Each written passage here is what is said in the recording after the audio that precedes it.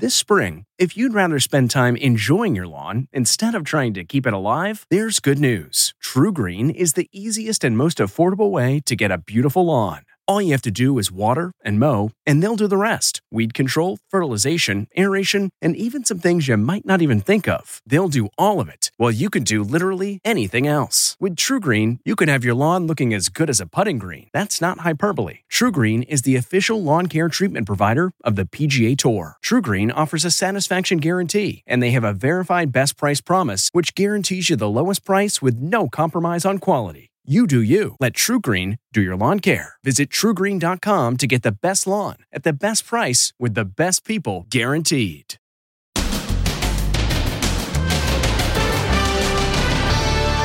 Joe Biden stopped at his boyhood home. It's good to be home. The message he left behind, and cheers for the president. But has he lost his voice? The voice gets a little bit choppy, I think. And no early voting for this first lady. It's election day. And mask wars on the voting lines. Just put on a mask and get it over with. If you refuse to wear a mask, are you still allowed to vote? Then Beverly Hills SWAT. The tactical units ready to be deployed in Beverly Hills in anticipation of election night chaos. Then Vice President Ivanka. Fight for the future of this great country. Will there be an epic purge if Trump is reelected? Install his daughter Ivanka Trump. And an election to remember. The most memorable moments from 2020. Would you shut up, man? Now, Inside Edition with Deborah Norville. Hello, everybody, and thank you for joining us. After the most contentious campaign in modern history, Election Day is finally here, and Americans are heading to the polls, adding their votes to the more than 100 million who've already voted early. Ann Mercogliano has a look at the final dash to the finish line. We've never seen this before. A presidential candidate campaigning on Election Day. Mr. Vice President. Joe Biden, accompanied by his granddaughters, headed to Pennsylvania, the state that could very well determine the outcome. He stopped by his boyhood home in Scranton, where he wrote this poignant message on the wall. From this house to the White House with the grace of God, November 3rd, 2020. President Trump had a low-key day, his only excursion to election headquarters in Virginia, where he got a rousing welcome from campaign workers. I think we have a very solid chance of winning. This morning, he called into his favorite morning show, Fox and Friends. He sounded tired and hoarse, but confident. At what point will you declare victory? When there's victory, I think we'll have victory. First Lady Melania is in Palm Beach, where she voted, looking elegant in a $4,000 Gucci dress. Tell us why you voted today instead of with the president a week and a half ago. Well, it's election day, so I wanted to come here to vote today on the election day. The president's final rally last night was a family affair. He was joined by his 4 adult children and their significant others. Roll the tape. He pulled no punches in his last day of campaigning, playing a brutal 5-minute video of Joe Biden's flubs and gaffes. Well, I'm sick and tired of smart guys. Could he really win? Are we serious about this? He also grooved one more time to what has become his signature song. Biden got a boost from his celebrity supporters. Lady Gaga joined him in Pittsburgh last night, blasting the president. Now is your chance to vote against Donald Trump, a man who believes his fame gives him the right to grab one of your daughters or sisters or mothers or wives by any part of their bodies. Hi, everyone. Chrissy Teigen and John Legend appeared with their kids at a Kamala Harris rally. Tonight, the president will monitor the election results from the White House, where his victory party, should there be one, has been scaled down. Initially, we've been told this party was going to have about 400 people in attendance, but now we're told that number has been scaled back to 250. Joe Biden will watch the results from his home in Wilmington, Delaware. A stage has been set up in front of the Chase Center, the site of the Democratic National Convention. And here's some encouraging news. Despite how contentious the election has been, there have been very few reports of unrest as people line up to do their civic duty. But polling locations have become the latest battleground spot in the mask wars. The CDC makes it clear that people should wear their masks when they're around others at voting locations. But what happens if someone shows up without a mask? Here's Les Trent. It's the new battleground in the war over masks. Just put on a mask and get it over with. Voters refusing to wear masks at the polls is leading to angry confrontations across the country. I have every right to stand here just like you do. Two maskless women in Illinois get into it with other voters. They're holding up the line while poll workers figure out whether they can come inside. Why don't you go to the back of the line so all these people can vote? Come in. We've been instructed by the commission to tell you to wait at the end of the line. It's a scene repeated over and over, like this one in Kentucky. Your mask is down below your nose. It's none of your business. It's not my business. Mask requirements vary at polling places across the country, but even in places where they are required, like Monmouth County here in central New Jersey, voters cannot be turned away for refusing to wear one. At a mall in Fort Lauderdale, 4 voters refused to wear masks, saying they suffer from asthma. We all have asthma. We're all family severe asthma. Election workers told them they had to wear masks. You guys have put on a mask if you're here to vote. But cops instructed the poll workers to let them vote. They have a right to vote. They're going to get in line and they're going to vote. In St. Louis, steps were taken to allow voters stricken with COVID-19 to cast their ballots. Yep. The CDC says it's okay to break quarantine to exercise your right to vote. And a stark warning from a member of the president's COVID task force. In an internal White House memo obtained by the Washington Post, Dr. Deborah Birx warns that we are, quote, entering the most concerning and most deadly phase of the pandemic. With all the talk of unrest after the election, many cities around the country are on edge. And in some places, including Chicago, the National Guard has been enlisted to keep the peace. Jim Murray has more on that. America is on edge. A troubling new poll finds 77% of Americans are anticipating some sort of violent reaction to the election. Around the USA, more stores are boarding up, bracing for civil unrest. Big chains are taking steps to protect their merchandise.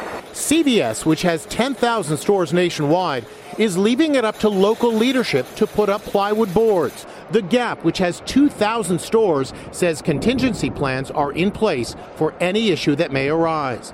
Target, with 1,900 locations, says it was taking precautionary steps to ensure safety. At his command center in New York, security expert Pat Brosnan says, in his opinion, violence is inevitable. The probability of serious violence associated with the election and for days after the election is now in the probable box, no longer possible. In upscale Beverly Hills, military-style vehicles, all loaned from the Santa Paula Police Department, will patrol the streets. Did you ever think in your wildest dreams that you would have to do this type of operation for an election? Never in my wildest dreams. You believe it's a deterrent? Oh, absolutely. Absolutely. That's in addition to the 80 armed guards from private security firms who've been hired to supplement the Beverly Hills PD. And for at least the next 2 days, the city is closing off world-famous Rodeo Drive. Things are so tense, a radio station in Orlando has decided its listeners are ready to de-stress with soothing Christmas music. Have yourself So, starting Friday, it'll be all Christmas tunes all the time until, well, Christmas. Hey, by then, we should know who wins the election. And if you're counting, Christmas is just 52 days away. And no matter what happens in today's election, there will be big changes ahead. If President Trump wins a second term, political experts predict there will be a purge of top officials in his administration. Amber Cagliano reports. Prepare for an epic purge at the White House if President Trump is reelected, including the potential firing of Dr. Anthony Fauci, which the president has already hinted at. Don't tell anybody, but let me wait till a little bit after the election. I think it's reprehensible. I don't want Dr. Fauci fired. He served for 6 presidents, 36 years in his seat. And what are we firing him for exactly? Because he doesn't want to lie about the science related to the pandemic? Former White House Director of Communications Anthony Scaramucci also makes this bold prediction about Trump should he win. I mean, who's to say he wouldn't kick Mike Pence out of that seat in 2 years and install his daughter Ivanka Trump and then resign prior to the presidency ending so that she could be the first woman president? Okay, is this you saying this, or you've heard this, you've read this? No, this is what I think. I mean, I haven't read it, but I know the guy's personality. I know how he operates. I know how he thinks. But Scaramucci thinks deep down Trump believes he will lose. If you just look at the way the president is campaigning right now, he's not really trying to reach voters as much as he's trying to have an entertainment session for people that show up at these rallies. You think he's aiming for something post-election should he lose? Yeah, I think what he's trying to do is he's trying to set up a narrative that he's an aggrieved victim, a result of which hopefully his acolytes will stay loyal to him in the post-presidency. But don't count Trump out yet, says Jim Lee, president of Susquehanna Polling and Research, who was one of the few pollsters who accurately predicted a Trump victory in 2016. He says Trump will win again. I think it's going to be close. I think Donald Trump will probably eke out an electoral vote victory based on our polling. New York Times columnist Thomas Friedman predicts if there's a contested election, the nation needs to brace itself for chaos. If the president does lose, does contest the vote, does create massive discrediting of the outcome, we could have a prolonged period where we don't have a legitimate transfer of power for the first time in our history. But Scaramucci disagrees. You do think, though, he would bow out gracefully? I do. Yeah. Because it's in his best interest. We'll be back with more Inside Edition right after this. Next, an election to remember. The most memorable moments from 2020. Will you shut up, man? Plus, the battle for First Lady, Melania Trump and Jill Biden. Two determined women. They have more in common than you might think. And the big name celebrity who cast her ballot and wants everyone to know it. Inside Edition with Deborah Norville. We'll be right back. Win or lose, what's next for the Trump family? Next, Inside Edition. Will Ivanka run for office? I think he would love to see her be the first woman president. Is Don Jr. the next great family hope? Good afternoon, Georgia. Then, exclusive, what Omarosa is saying about the election results. Watch the next Inside Edition. Whatever your political persuasion, one emotion many Americans may be feeling as this campaign comes to a close is relief. Roller coaster ride doesn't begin to describe the head-spinning moments that stand out in a presidential contest that will go down in history, regardless of the outcome. What a long, strange trip it's been. Election Day 2020 was a distant prospect when the crowded field of Democratic candidates gathered for a debate in June 2019. The U.S. Senator from California, named Kamala Harris, made an impact with this tart attack on Joe Biden. There was a little girl in California who was part of the second class to integrate her public schools, and she was bused to school every day. And that little girl was me. In February 2020, Biden won the South Carolina primary, a victory that breathed new life into his faltering campaign and led him to the nomination. We just won, and we've won big because of you. In March, as the coronavirus was exploding across America, President Trump made a historic announcement. I am officially declaring a national emergency. We also heard from a 79-year-old infectious disease expert who would become one of the most famous men in America in the months to come. Tony, please. Dr. Anthony Fauci. We still have a long way to go. There will be many more cases, but we'll take care of that. Trump made headlines the following month with what became known as his bleach speech. I see the disinfectant where it knocks it out in a minute, 1 minute. And is there a way we can do something like that by injection? He later insisted he was being sarcastic. In June, the president took heat after law enforcement cleared George Floyd protesters so that he could stage a photo op at a church in D.C. Biden made it official in August. Kamala Harris was his running mate. You ready to go to work? Oh my God, I'm so ready to go to work. The Democratic National Convention later that month was the first ever virtual convention. Of all the big names who spoke, few made more of an impact than 13-year-old Braden Harrington. He told how Biden helped him with his stutter. I'm just a regular kid, and in a short amount of time, Joe Biden made me more confident about something that's bothered me my whole life. Insults and interruptions marked the first Trump-Biden debate in September. Will you shut up, man? The first presidential debate descends into chaos, interruption, and confusion. Then, the news that the president and first lady had tested positive for COVID-19 flashed around the world. Major breaking news. U.S. President Donald Trump, First Lady Melania Trump have both tested positive for the coronavirus. Trump recovered quickly, and the live coverage of his return to the White House provided some of the signature images of 2020. Don't let it dominate you. Don't be afraid of it. Now, it's all down to the voters.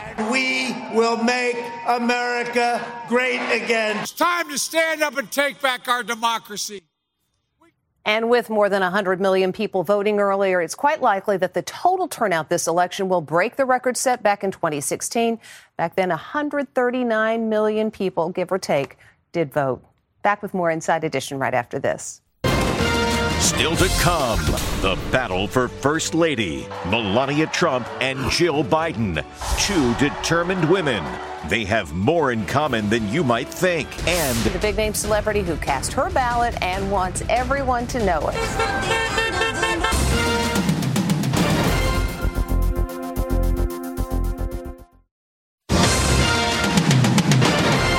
As we mentioned, First Lady Melania Trump cast her vote today in Palm Beach, Florida, while former Second Lady Jill Biden voted earlier alongside her husband in Delaware.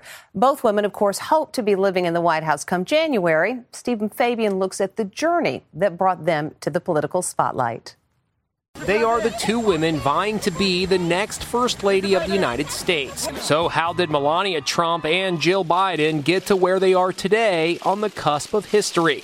Melania's story started in the tiny European nation of Slovenia, where she was born, Melania Knaus, in 1970. Melania lived in an apartment on the 4th floor with her mother, father, and sister. Silvo Krajcik lived on the same block. She was always dressed up, looking nice. Looking nice, always. She dropped out of college to become a model and moved to Paris, where she shared a small apartment with Victoria Silvstedt when they were both fresh-faced models in the 90s. What was Melania like as a roommate? The perfect roommate. Clean, neat, domestic, And I think I couldn't ask for a better roommate, actually. Melania's modeling career eventually brought her to New York, where she met Donald Trump at a party in 1998. The rest, as they say, is history. Washington Post reporter Mary Jordan is author of the Melania biography, The Art of Her Deal. She doesn't want people to know much about her. And I was writing about how she had closed the door, literally doesn't want people to know about her very modest upbringing. Jill Biden also comes from humble beginnings. In her case, a suburb of Philadelphia where she was born, Jill Jacobs, in 1951. Like Melania, Jill also dabbled in modeling. In 1977, she married the young senator from Delaware, Joe Biden, who had suffered the heartbreaking loss of his wife, Nelia, and baby daughter in a car crash. Jill became stepmother to Beau and Hunter Biden. She and Joe had a daughter, Ashley. For 8 years, when Biden served as vice president in the Obama administration, Jill was America's second lady, a loyal ally at Michelle Obama's side. Now she's front and center in her husband's campaign for the top job, appearing on the campaign trail. We will build a better nation. She's been very visible on the campaign trail, and I've talked to aides around her who say she's the best she's ever been. She's gotten very good at public speaking, and she seems like she's really in her element. Both of them are fiercely independent and protective of their families. Jill Biden. Let's go get this done. Melania Trump. And God bless our beautiful nation. Two women from very different backgrounds, but each with the same single-minded goal of seeing her husband elected president.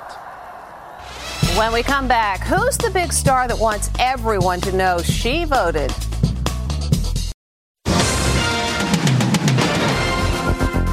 Finally today, here's one way to let people know you voted. Who's that with a giant I voted sign on her head. It's singer Katy Perry. The pop star hit the streets of Los Angeles as passers-by honked in support. But trying to get into this liquor store was no easy feat. People probably didn't even know it was Katy Perry.